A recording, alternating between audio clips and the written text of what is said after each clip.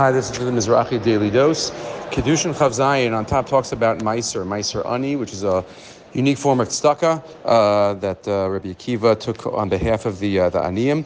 When we give tzedakah, there's a special mentality that we have to have. Rav Pam says this in terms of Meiser Behema, when it's relating to Meiser Behema, which is a carbon, but it's the same idea could be used for tzedakah. Rav Pam notes that by Meiser Behema, the special way of creating what is the 10th sheep that I give as a carbon, we have to line up all the sheep and put them through a hole in the fence and count them out and mark the 10th one with some red paint, and that one becomes a carbon. So ask Rav Pam, why don't we just count up all the sheep? There's 100 sheep, so take out 10%. What do we have to go through the whole arduous process of putting them through the fence and counting them out?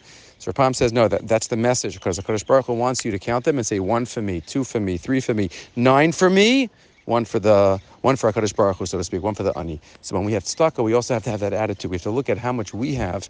Don't focus on just what we're giving, but look on how much we have, and then in that way, we'll be able to have the mentality of being able to give with the Ani with a full heart. Have a great day.